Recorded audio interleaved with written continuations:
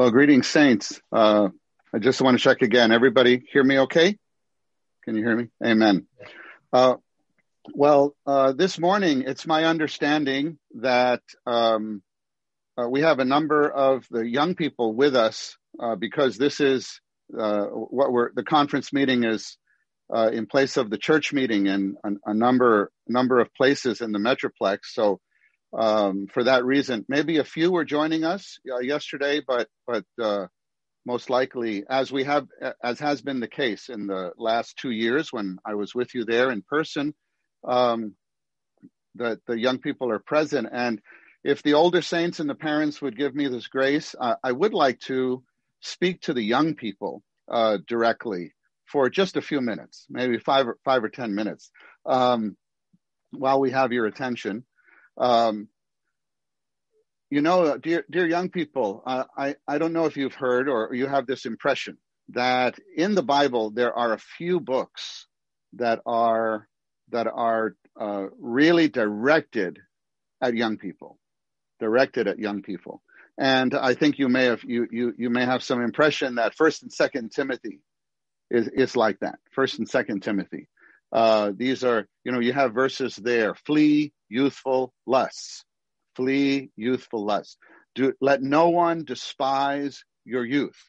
And this is Paul, the Apostle Paul, speaking actually to his co-worker who was a young person. And we know this is Timothy. We know his story that he actually was pursuing the Lord very much in the first century. I mentioned this way yesterday. Timothy was the first, second generation. I don't know if you get what I'm saying. He was the first generation that was a second generation in the church, because in the first century there, he was brought forth by his mom and his grandma in the faith. It talks about his grandmother Lois, his mother Eunice, when you read the second book, that Grandma Lois transmitted faith into the mother, and then the mother transmitted faith into the grandchild, or her son and the grandson. And so Timothy is such a book. In the Old Testament, Ecclesiastes is such a book. I don't know if you realize that, but Ecclesiastes is really targeted to young people. And we just had this training, the crystallization training, on these three books, Job, Proverbs, and Ecclesiastes. Even last night in our meeting, as Brother Mauricio highlighted, we had such a session bringing out some of the key points, what we call nuggets and gems, the book of Proverbs, and that was from that training. We didn't touch Ecclesiastes, but last night. But Ecclesiastes is targeted to young people. Ecclesiastes, it starts like this: vanity of vanity, says the preacher. And this message goes throughout the book. All things are vanity. And how does the book conclude? Remember now your Creator in the days of your youth. Remember now. Okay, if someone over 60, as I know you may not believe that, but anyway, when you read a book, you feel, oh, I missed my chance. Okay, I'll start remembering the Lord now, but I'm not in my youth anymore. So, but if you're 11, if you're 13 or 17, this book is for you, Ecclesiastes, because you can still remember your Creator now in the days of your youth and learn from the older generation. Receive from the older generation so that you would not make the same mistakes, so that you can save time in your human life and especially in your Christian life. Save time. Ecclesiastes is such a book. But this morning, we are in the book of First Thessalonians mostly. The two verses, scripture reading that Brother Ben just led us through, both are from the book of First Thessalonians. Did you realize that this book First Thessalonians, even the second book, Second Thessalonians, is really a book for young believers, In the story of the New Testament, the early New Testament church, this particular church, the believers in this city, Thessalonica, the believers there were the youngest congregation of believers when compared to the others who received letters, like the Ephesians and the Philippians and the Galatians. This group of believers, the Thessalonians, Paul and the brothers were with them. We know this history from the book of Acts. We're with them no more than 3 weeks. It talks about, actually, in the book of Acts, that 3 Sabbaths. That could be just 17 days or so. It could be 21 days. They spent short time there. But in that short time, they preached the gospel to these few people, and they got saved. They became the church of the Thessalonians in the triune God. They became such. And actually, in a very short time, their faith, the message of their faith went out to encourage all the churches. Very interesting that this group of young believers, Now, it's not necessarily the case that they were all young in age, but they were all young believers. They were all new believers. And we know that this book of, especially First Thessalonians, and also the second, are a kind of model for us how to care for new and young believers. And it's very interesting, and this is the point I want to make with you, young people. It's very interesting that in the first book, First Thessalonians, 5 chapters, it's very short. You could read it practically in one sitting. The chapters are not that long. Every chapter, Paul ends with the Lord's coming back, with the matter of the Lord's return.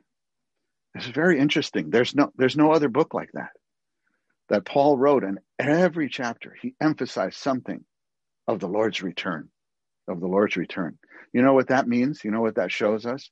It shows us that young people, you need to be ready for the Lord's coming.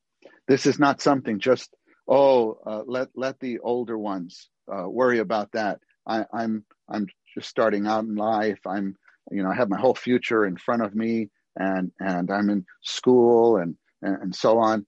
That's for mature believers. Don't have that thought. Brothers and sisters, all of us, and particularly the young ones, the new ones, should have the matter of the Lord's coming before them. And brothers and sisters, young brothers and sisters, we are living in amazing times.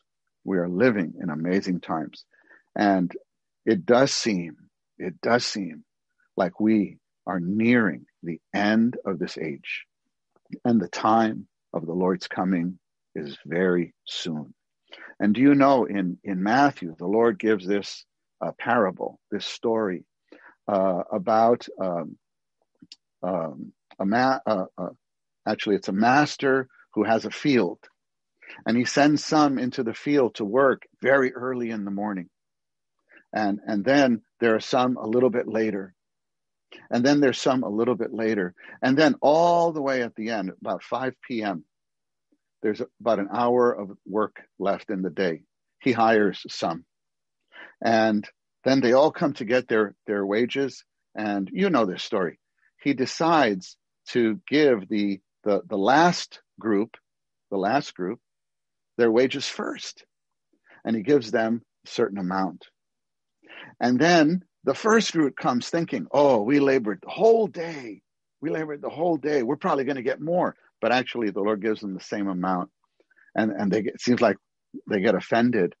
And the Lord said, this is where that famous saying, the last shall be first, and the first last.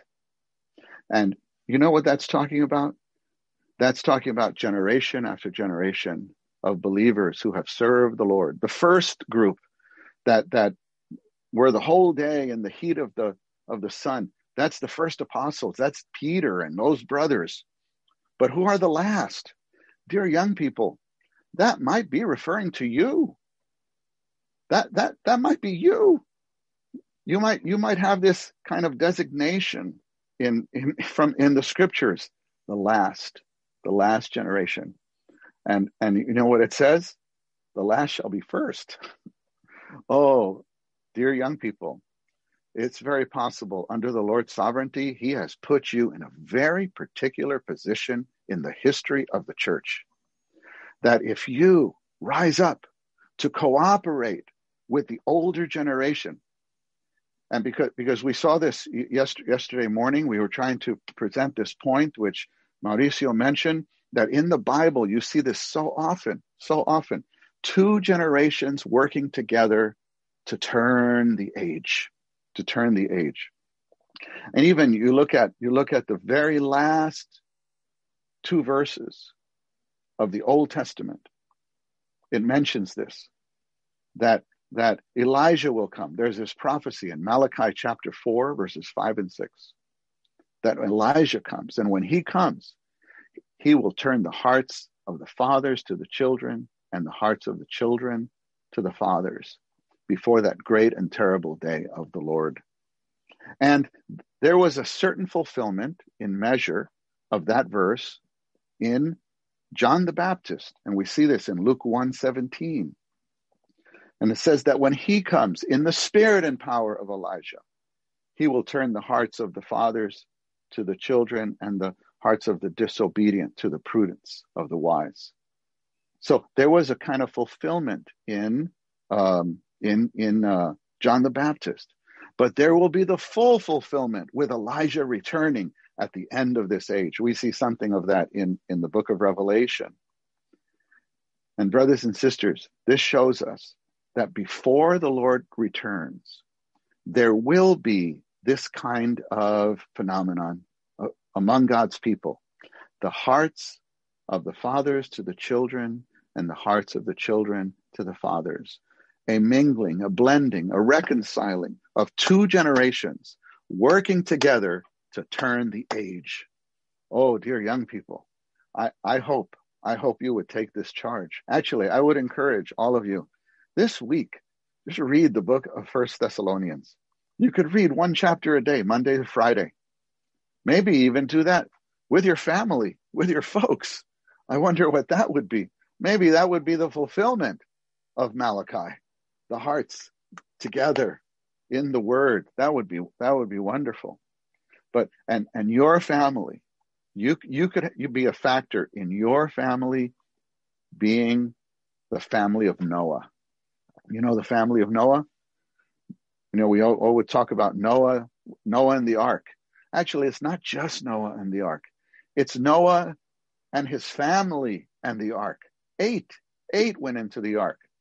Noah, his wife, and all his 3 children with their 3 wives. A whole family went into the ark. And in Matthew 24, the Lord said, as the days of Noah were, so will the coming of the Son of Man be.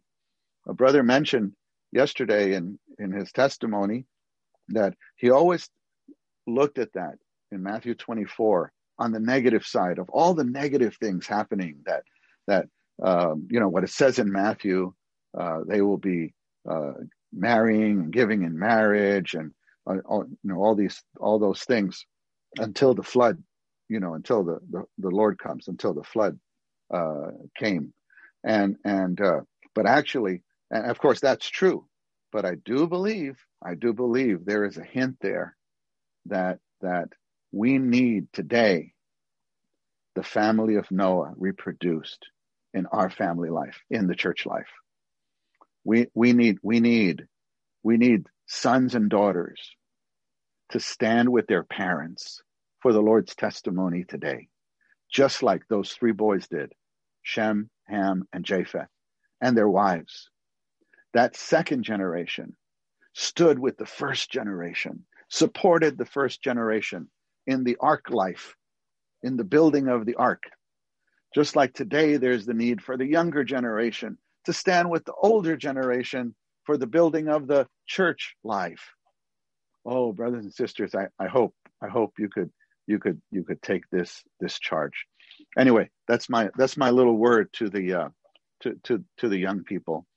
I want to come back for something more general for all of us, and coming back to these two verses that were read at the beginning. 1 Thessalonians chapter 1, verse 3.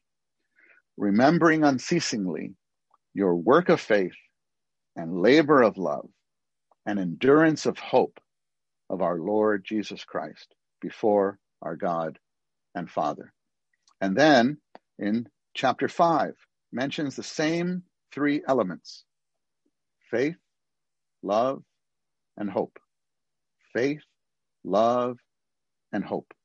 Actually, saints, I think if we were all together in the hall there in Irving, having this conference meeting together, I'd ask all of us to repeat these three words, but I think we can still do this now. How about we just say these three words together? Faith, love, hope, all together. Faith, love, hope. These are presented in this book, the structure of the Christian life. The structure of the Christian life.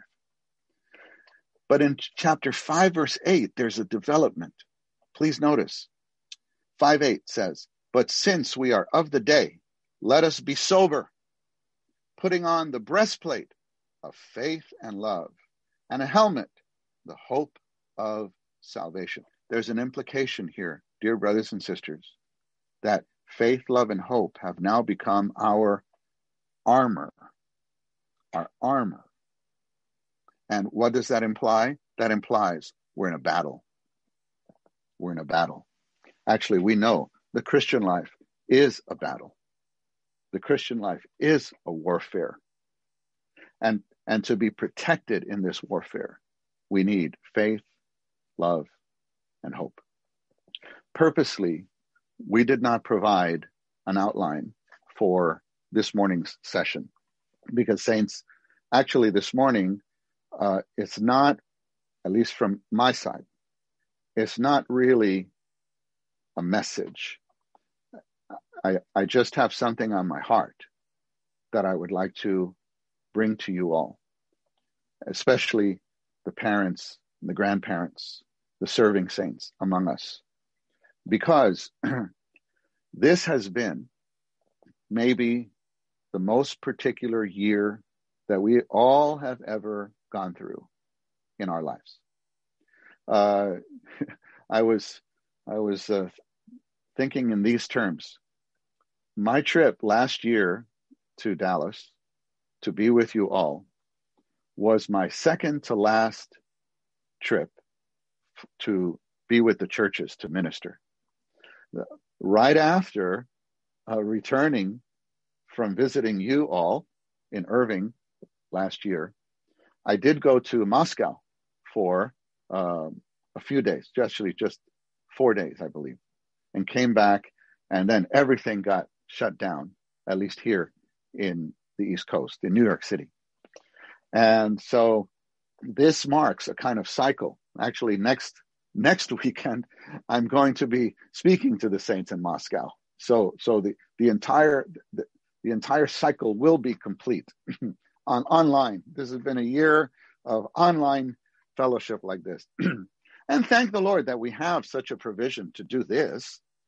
Of course, it's not the same, is it? It's not the same. How we long to be able to just be together, to enjoy the live singing with one another. I can't wait to be in a conference meeting where we can say, sisters, verse 1, and all the sisters stand up and sing and let's sing it again, And we do our best in this, medium, but it's not the best. And even honestly, even this can get a little weary, can it? Even this can get a little weary. There, and there's a new terminology that has been developed over this year that I never heard before, and that is Zoom fatigue. It's just new. That's in our culture now. That will forever be, or not forever, until the Lord comes.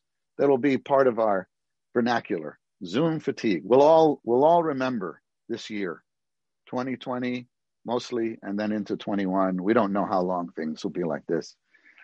But this has introduced a certain layer of challenge on top of all the challenges we were already facing. Human life didn't stop. It just got more challenging. And so we have our human life, we have our family life, we have our work life, we have our academic life, we have our relationship with the children, we have health issues, all these things going on. And then on top of that, this restrictive situation. Some of the church life has to change. Some saints end up isolated. We know some elderly ones particularly, it took them a while to get the hang of these online meetings. So some were isolated. We actually kind of foreseeing this. I was touched. A brother brought this up, and actually a number of weeks before we had to lock down in New York City, to purchase a number of what do you call them? iPads,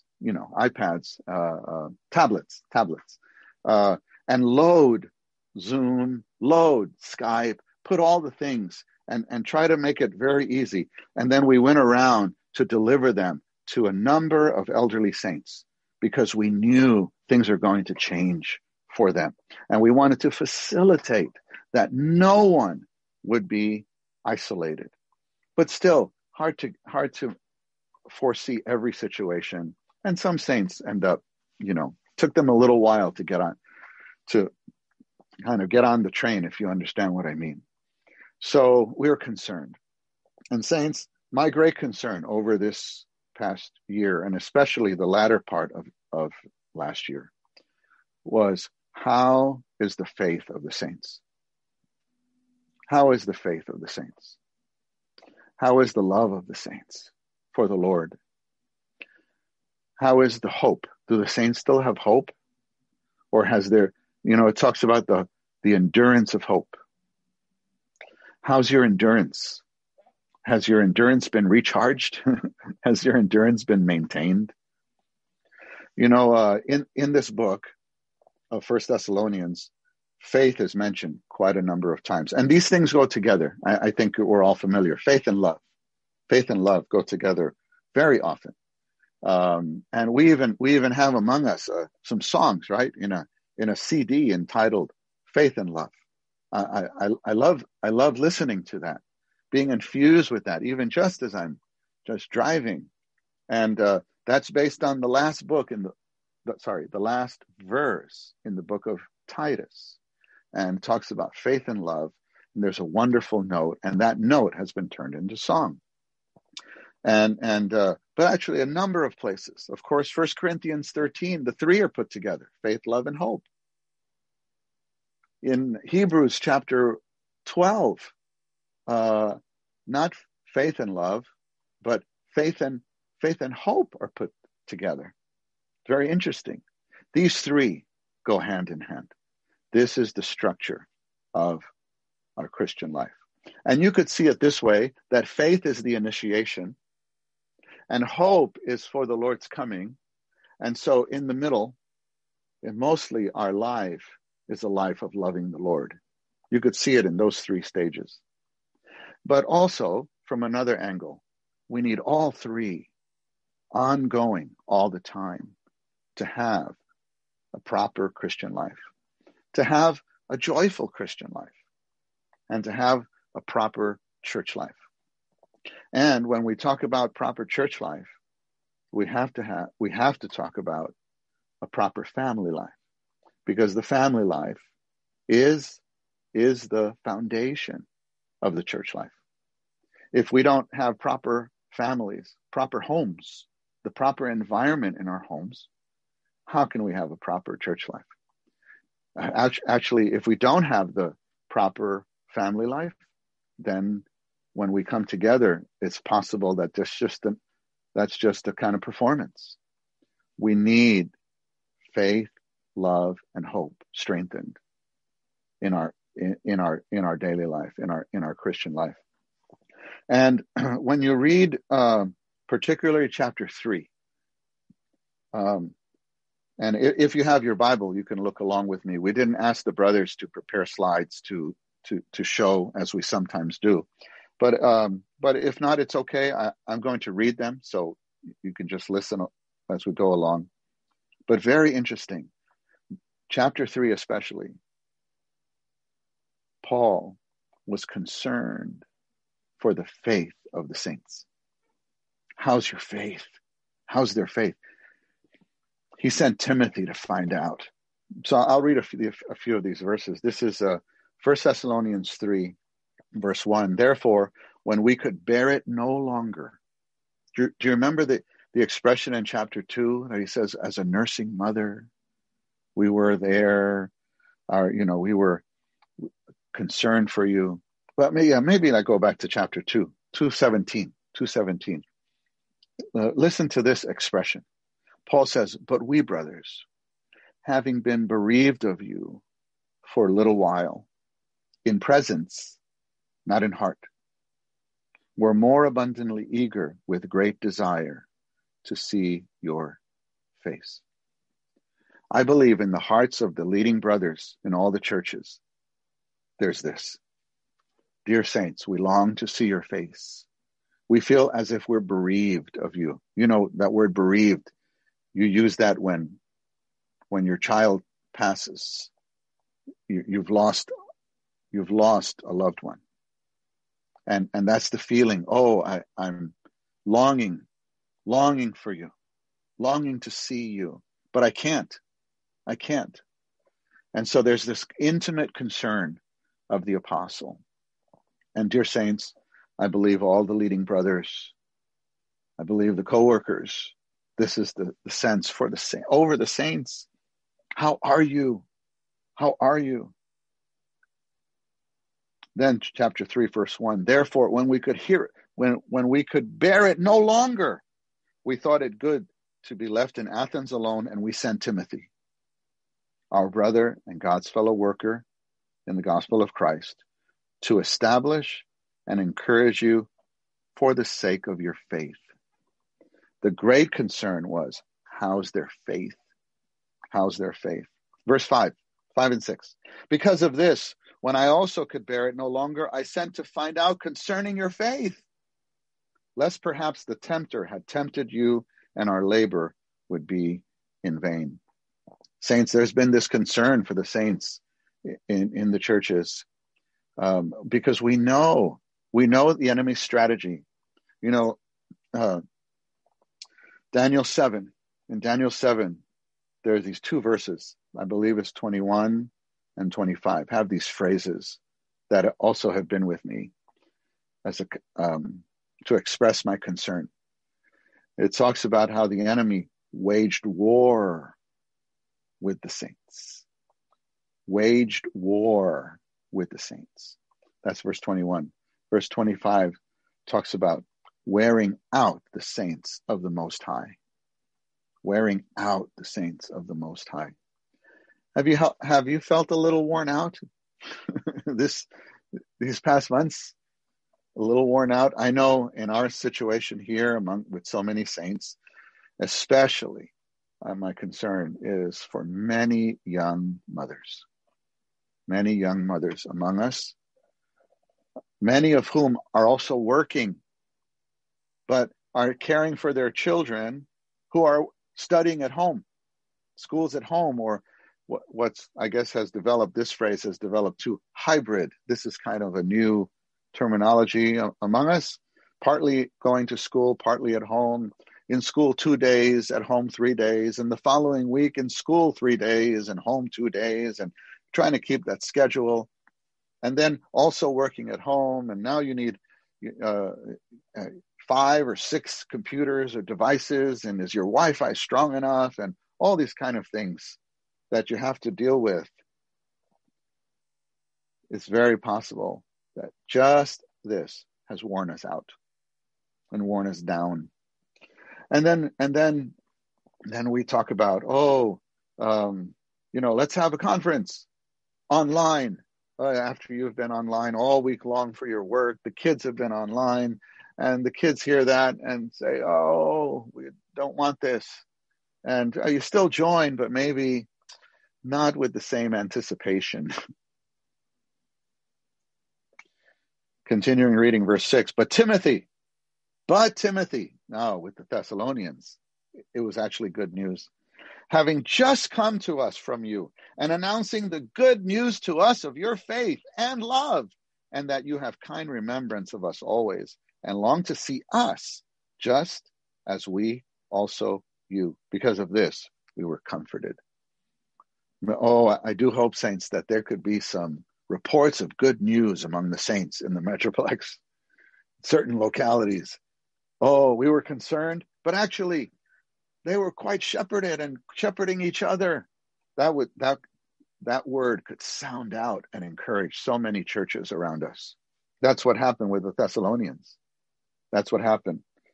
Then verse 10, night and day petitioning exceedingly, so that we may see your face. Paul keeps talking about face to face. I want to see you in person. And listen to this, and complete the things that are lacking in your faith. Now, the Thessalonians, it was good news. They were not worn out. They were not tempted away, or they were tempted, but they didn't fall into temptation. So there was good news from them. Still, Paul wanted to complete their faith. Saints, all of us could use a little perfecting, some more perfecting in our faith. I hope we have this concern for all the saints in the church life. I know, saints, this is supposed to be a fellowship, for the parents, maybe the parents and serving ones. You're expecting that we talk more about the young people, more about the teenagers, more about the children.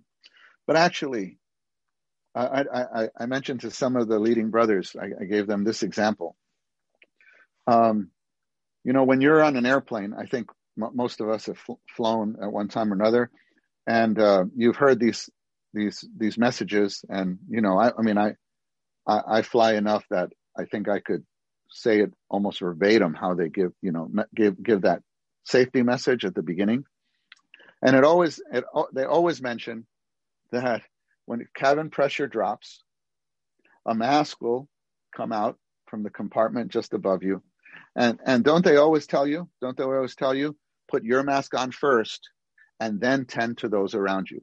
And in the video, it's usually a child in the seat next to you. Isn't that? I don't know. Anyway, I fly American Airlines. That's big in Dallas. And I think many of you fly American. But anyway, it's usually a child. They have this, or it's a, animation, something. It's almost always a child. And they tell you what?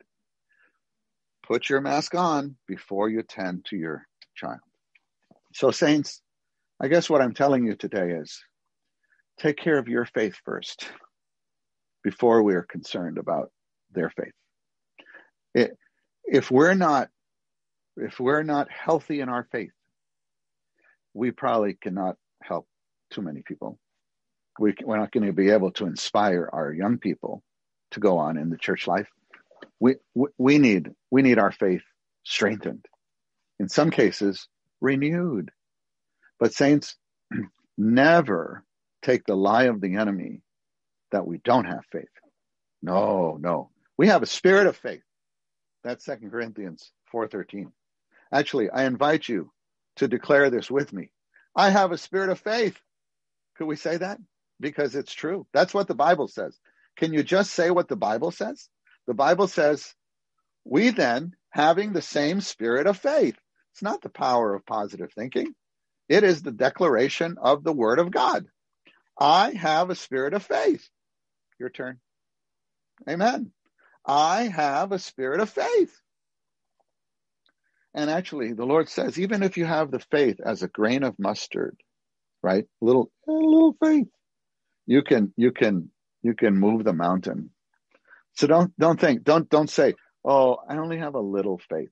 And actually, what the Lord is saying is, that's enough. A little faith is enough. Just exercise your little faith. Don't say, oh, my faith is too small. No, you can't get smaller than a grain of mustard. That's what we have.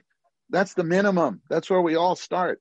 And that parable is not showing us that we're short in faith. That, yeah, I know the Lord says, oh, ye of little faith. Yeah, you have a little faith. You have a little faith. Just like in Revelation chapter 3, you have a little strength. You have a little strength. And it's all you need, actually, because that little faith is powerful. We just need to exercise it.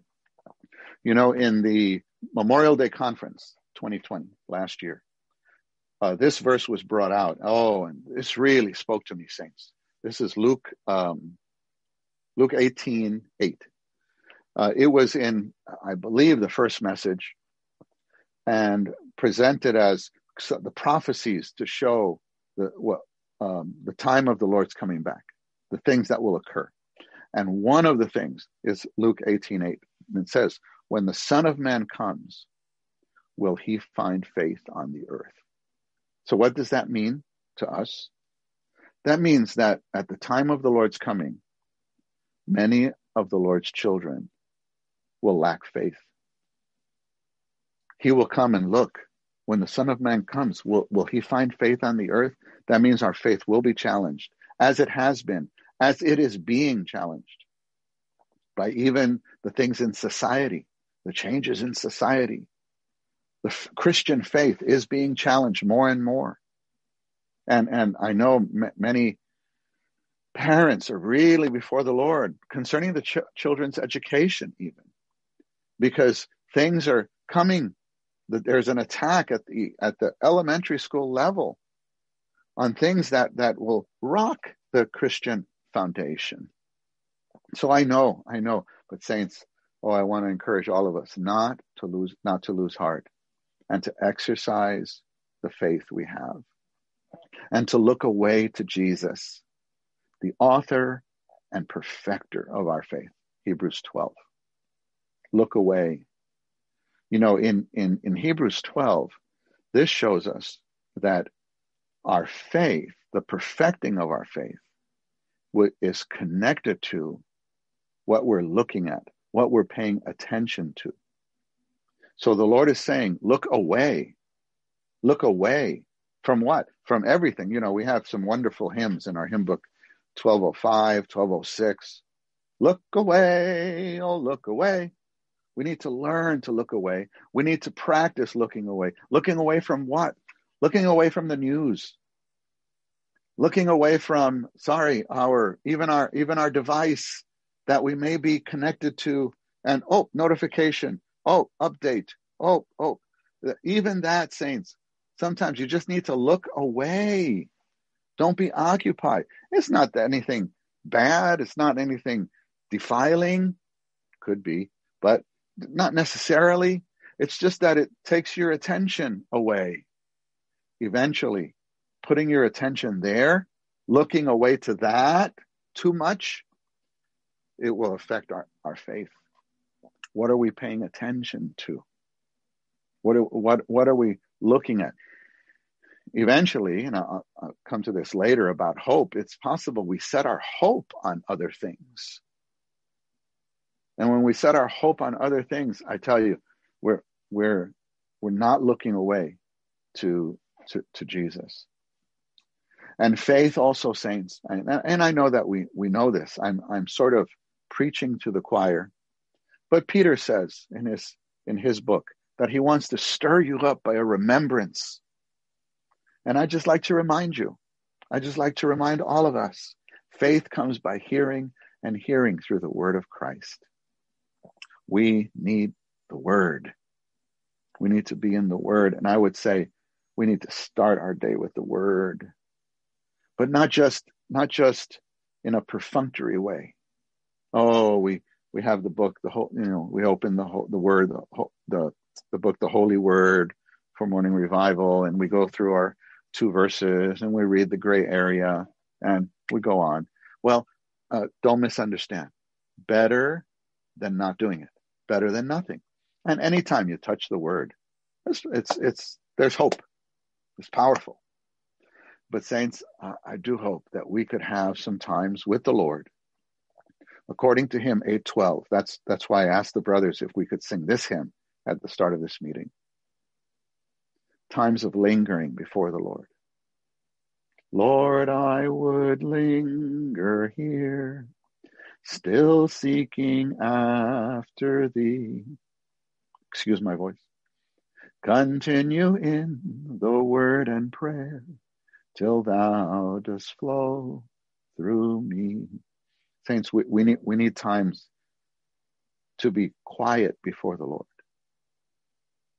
to be still, for our inner being to be still. Have you not had the experience that you are there? Maybe you are. You got your book, and you're opening to the verses, and here's very interesting. This is the verse from this is the verse from yesterday for this week in the church here. We're going over Christian life, church life, consummation of the age, coming of the Lord, and Saturday's verse is 1 Thessalonians 1:10. How sovereign is that? 1 Thessalonians 1:10.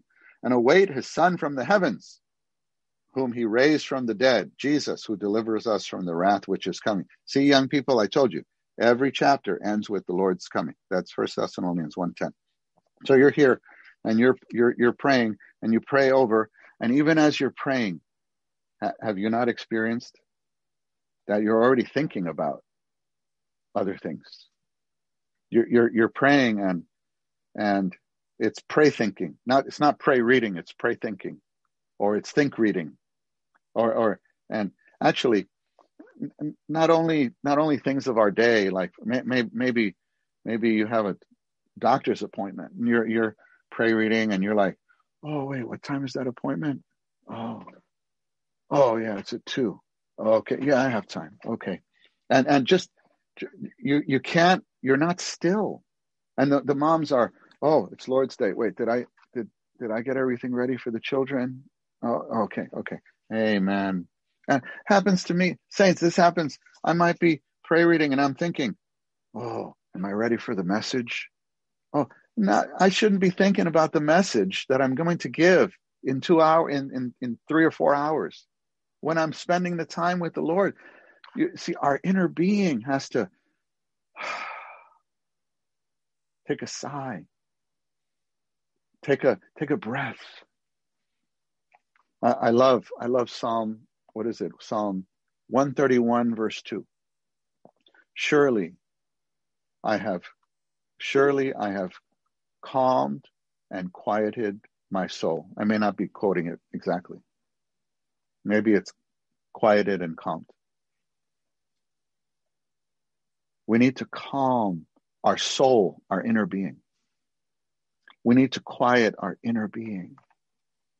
As Psalm 46 says, be still and know that I am God. So saints, we need to practice taking captive every thought to the obedience of Christ. 2 Corinthians 10:5. And setting our mind on the Spirit. Actually, we know this verse, Romans 8:6. And we practice this verse. The problem is that we set our mind, and then 15 seconds later, our mind becomes unset, and then we have to reset it, and then we have to unset, and then we go and we travel around the world for maybe 3 minutes, or you travel to your job, or you travel to what you're going to do later, and then you come back, and saints, it's possible you spend 30 minutes with the Lord praying, but we only have maybe 5 to 10 quality minutes in his presence. The rest is this battling. Oh, any time with the Lord in the Word is worthwhile. Any time is worthwhile. We shouldn't think, oh, I got defeated. No. We're just practicing. I would just encourage us all, keep practicing. Keep practicing to Take captive every thought to the obedience of Christ. And just be still.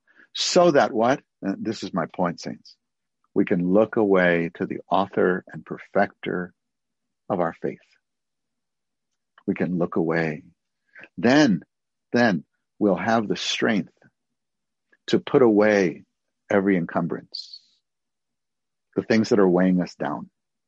We'll have the strength to put away the sin that so easily entangles us, that even until today has been plaguing us.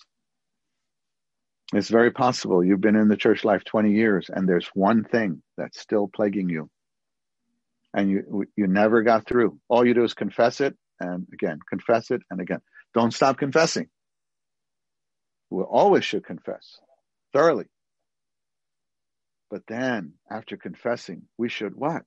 We have right to the tree of life. We should enjoy the Lord, eat the Lord, be before him, and let him shine so that he might be able to do a deeper work, so that his light can come to us even like a laser, to do some laser surgery in our inner being. It's very possible we have not been able to break through over that thing simply because we don't know how to linger before the Lord. You know, when a physician does an operation and is doing a heart surgery, the patient must be very still. Imagine the patient comes out of the anesthesia too early. You know, that's always a concern. You have to be still. We need to experience the divine anesthesia, to just be quiet and still before the Lord so that he can operate. Then, saints, we will be energized to run the race with endurance. But we need the word. We definitely need times in the word of God to strengthen our faith. And we also need the hearing of faith. You know, it's Galatians 3, verses 2 and 5. And this is, all of us have put ourselves this weekend under the hearing of faith. I hope by the presentation, not because of my speaking means nothing, but it's the presenting of the word of God that gives us faith, that strengthens our faith. And we everything here is from the word. And I hope that at the end of this hour, you have more faith than what you woke up with this morning. That's how it happens with us. That's why we must be in the meetings of the church. We cannot abandon the meetings of the church. Please don't give in to this so-called Zoom fatigue. The church is meeting, get there. To put it in a maybe not so nice way, brothers have shared this before. I would say, to put it in a crude way, drag your carcass to the meeting and you will be enlivened. Look at what happens in Ezekiel, the valley of dry bones. So drag your carcass to the meeting and the Spirit can blow upon you there. And now to drag ourselves to the meeting, actually, in many cases, you don't go, you just go turn this thing on. Of course, it's good if you turn your screen on sometimes so we can see, are you still awake? But even not, sometimes you wake up right at the right time. Remember those testimonies Brother Lee gave us? Sometimes you're sleeping the whole meeting. And who has not slept in the meeting? Have you never slept in the meeting? Don't raise your hand. Don't raise your hand. Many of us have. I see Brother Bill there, my host, my usual host. Hey, Brother Bill and Sister Betty. But Brother Bill, you never fell asleep in a meeting in your years in church life. Sometimes, we have to admit. But we wake up, we still get something. Be in the meeting under the hearing of faith, saints. It matters very much. It matters very much. Then our love for the Lord. And I know that we get challenged. We get challenged. But saints, Romans tells us we need the word. You see, Romans 5:5 tells us the love of God has been poured out in our hearts. It's been poured out in our hearts. We have the love of the Lord in our hearts. We can say at any time, even right now, and it will always be true, Lord Jesus, I love you. Can we say that? How about we say that together? Lord Jesus, I love you. And it will never be hypocritical. Never let the enemy lie to you that, oh, look at you, what you just did. Oh, look at you, the week that you had. Oh, look at the kind of person you are. Oh, this and that.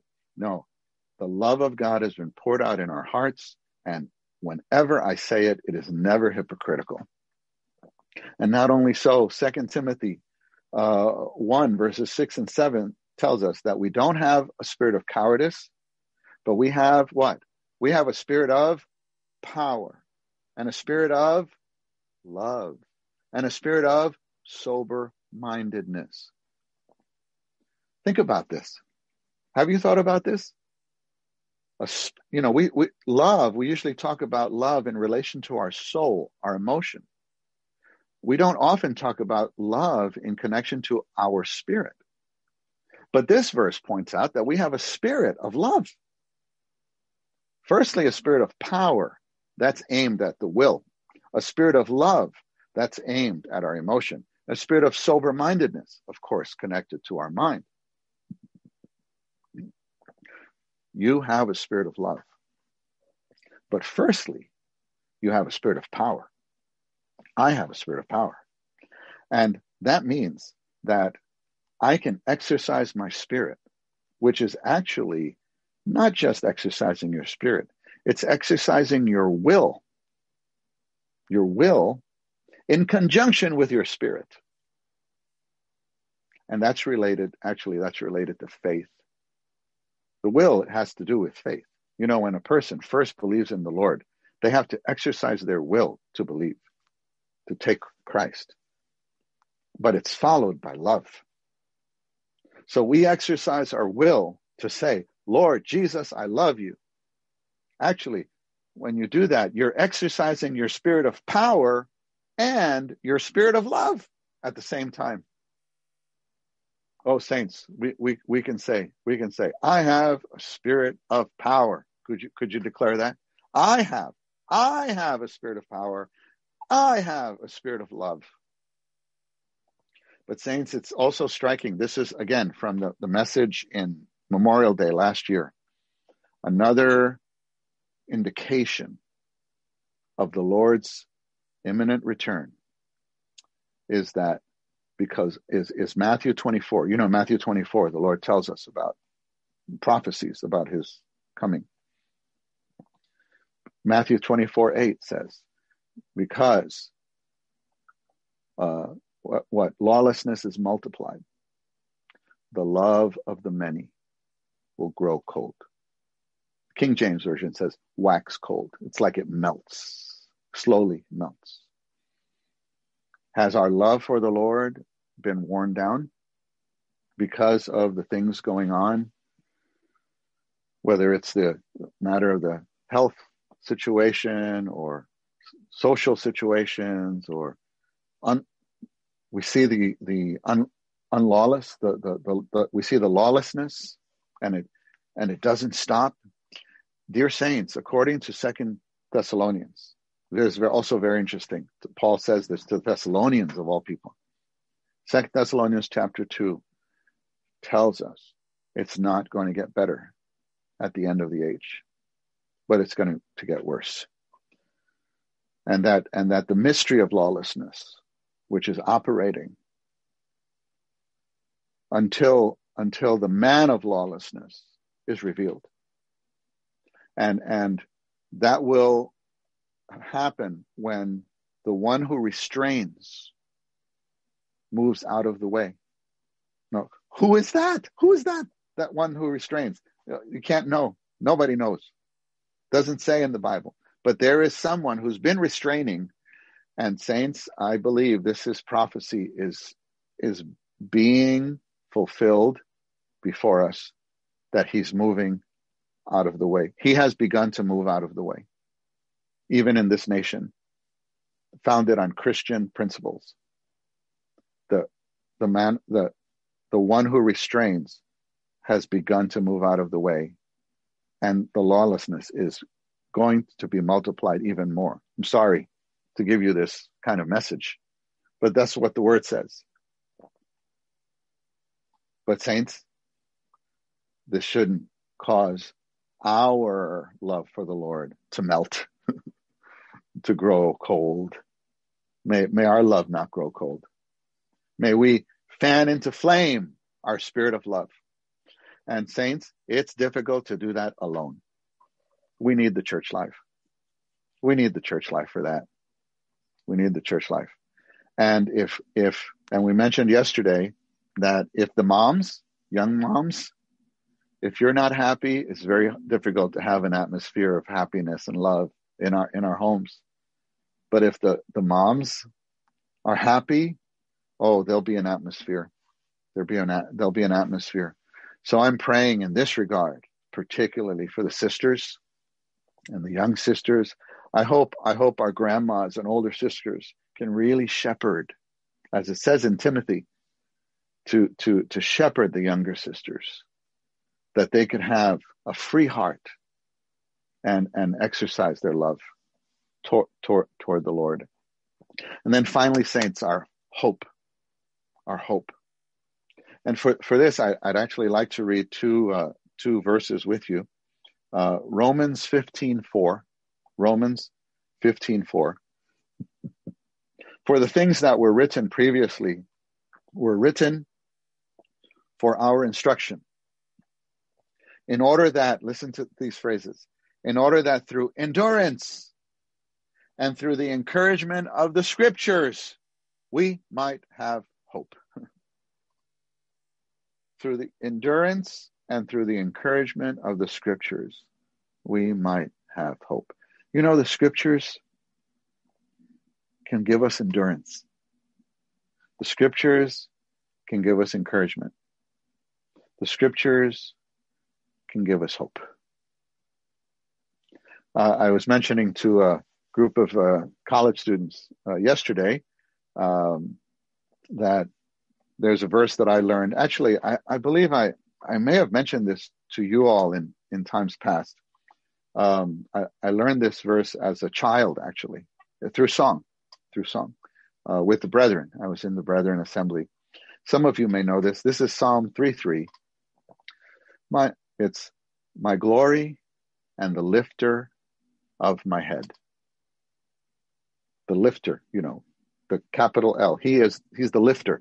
The recovery version says, my glory and the one who lifts up my head.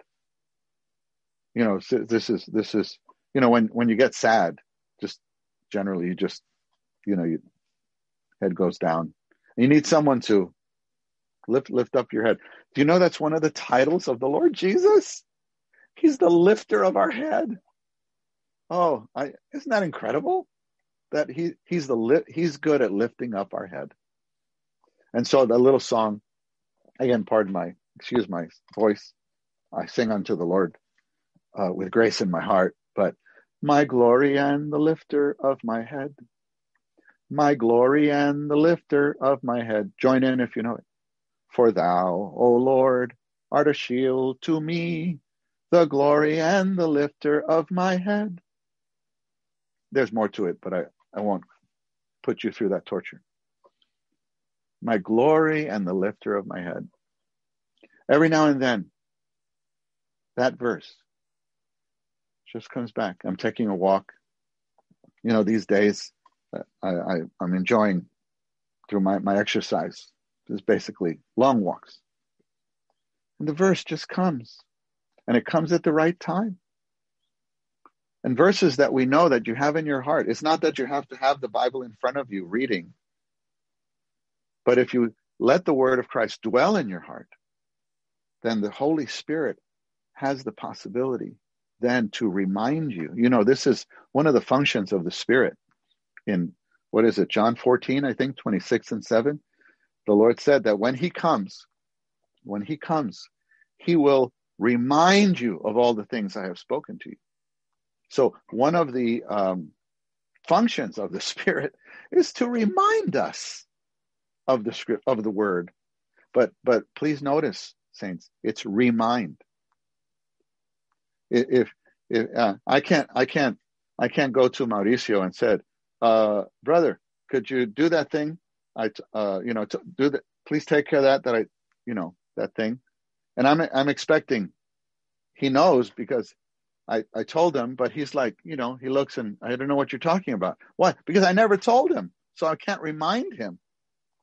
You have to tell them first, and then you can remind them. So when it says that the Spirit will remind you, it means that you have to know it first. You have to read it first. You have to hear it first. Well, I heard that. And, I read it. I learned it.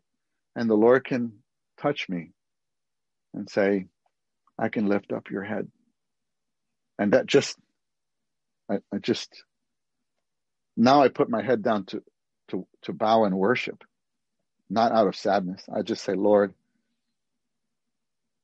you're my shepherd. You know me. Thank you. I mean, you never give up on me. Just one little verse, a portion of a verse. Just yesterday, I was doing my daily reading, just as an example, because also, even in your daily reading, doesn't this happen that just the right verse comes to you? And maybe you missed a day or two. Doesn't this happen? We try to read, many of us try to read at least a chapter a day, or some are reading 4 chapters a day to read through the Bible once a year. Anyway, maybe you missed 3 days this week. And so now you're reading this chapter, and then, that verse the Lord uses to speak to you. But you should have read this 3 days ago, 4 days ago. If you had read it then, it wouldn't mean that much to you. But because you messed up, then it means more to you today. Now, does that mean it's good to mess up? No, of course not.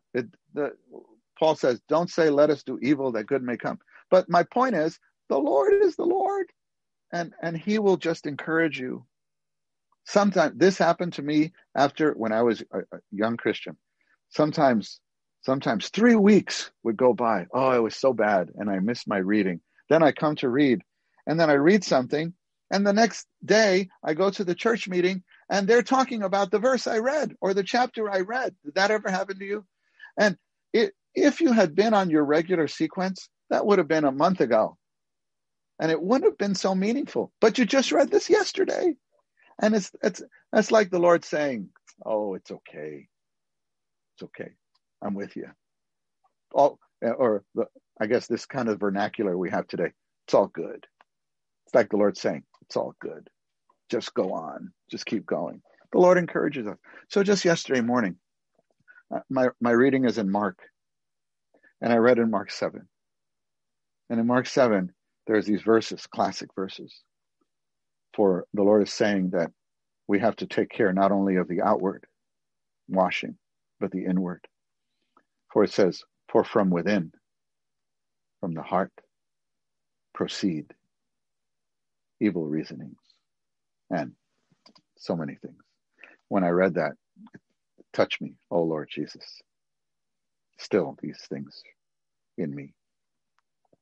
But that's Mark 7, 21, 2, 3. Then when you read the next section, it's about the Syrophoenician woman who comes to the Lord for her daughter. And he says, I came for the lost house of Israel. And she says, but even the little dogs eat the crumbs from the table. And it just touched me. I remembered Brother Lee's message that the only hope, the only remedy for the condition of our heart is to eat the Lord as the crumbs. Oh, I was just refreshed. The Lord spoke to me just by reading. Then the next section is that man who's blind. And the Lord takes him by the hand and leads him out of the village to a private place. And the Lord spoke to me, you need more private time with me so that you can eat me and I can heal you of the things in your heart. That's just reading the Bible. That's just reading section. Oh, little transactions with the Lord. I wasn't studying. I didn't take that long. But saints, I got the endurance, the encouragement, and hope just by reading the word. I hope, saints, we all can have these kind of experiences ongoing. And the last verse, and then I think I'll turn the meeting over to you a little bit. You have a little bit longer for overflow today. Is Second Thessalonians chapter 2, verse 16. 2 Thessalonians 2:16. Now our Lord Jesus Christ himself and God our Father, who has loved us and given us eternal comfort and good hope in grace. I'll read 17 also. Comfort your hearts and establish you in every good work and word. And saints, what I want to highlight here is the eternal comfort. The comfort that is without measure. The comfort that goes beyond our situation. And the good hope are in grace. They're in grace, which in a simple way are in the enjoyment of the Lord. I don't want to be cliche, but saints, we really just need to enjoy him. Enjoy the Lord. Just come back to have the simple enjoyment of the Lord. Just as 2 Corinthians 11, verses 2 and 3, that we would not be like Eve, who was seduced and her mind was corrupted from the singleness and the simplicity toward Christ. Oh, that we could be more simple, more single, and be able to focus on the Lord every day. If our day could start that way, it would have quite an effect on our family life, on our relationship between husband and wife, our relationship with the children. If there could be peace and joy in our hearts, then there will be peace and joy in our homes. Then there'll be peace and joy in the church life. And that can be our message to all those around us. Amen. The Lord be with you all. I think I'll stop here, brothers, and turn the meeting to you for the Saints Overflow.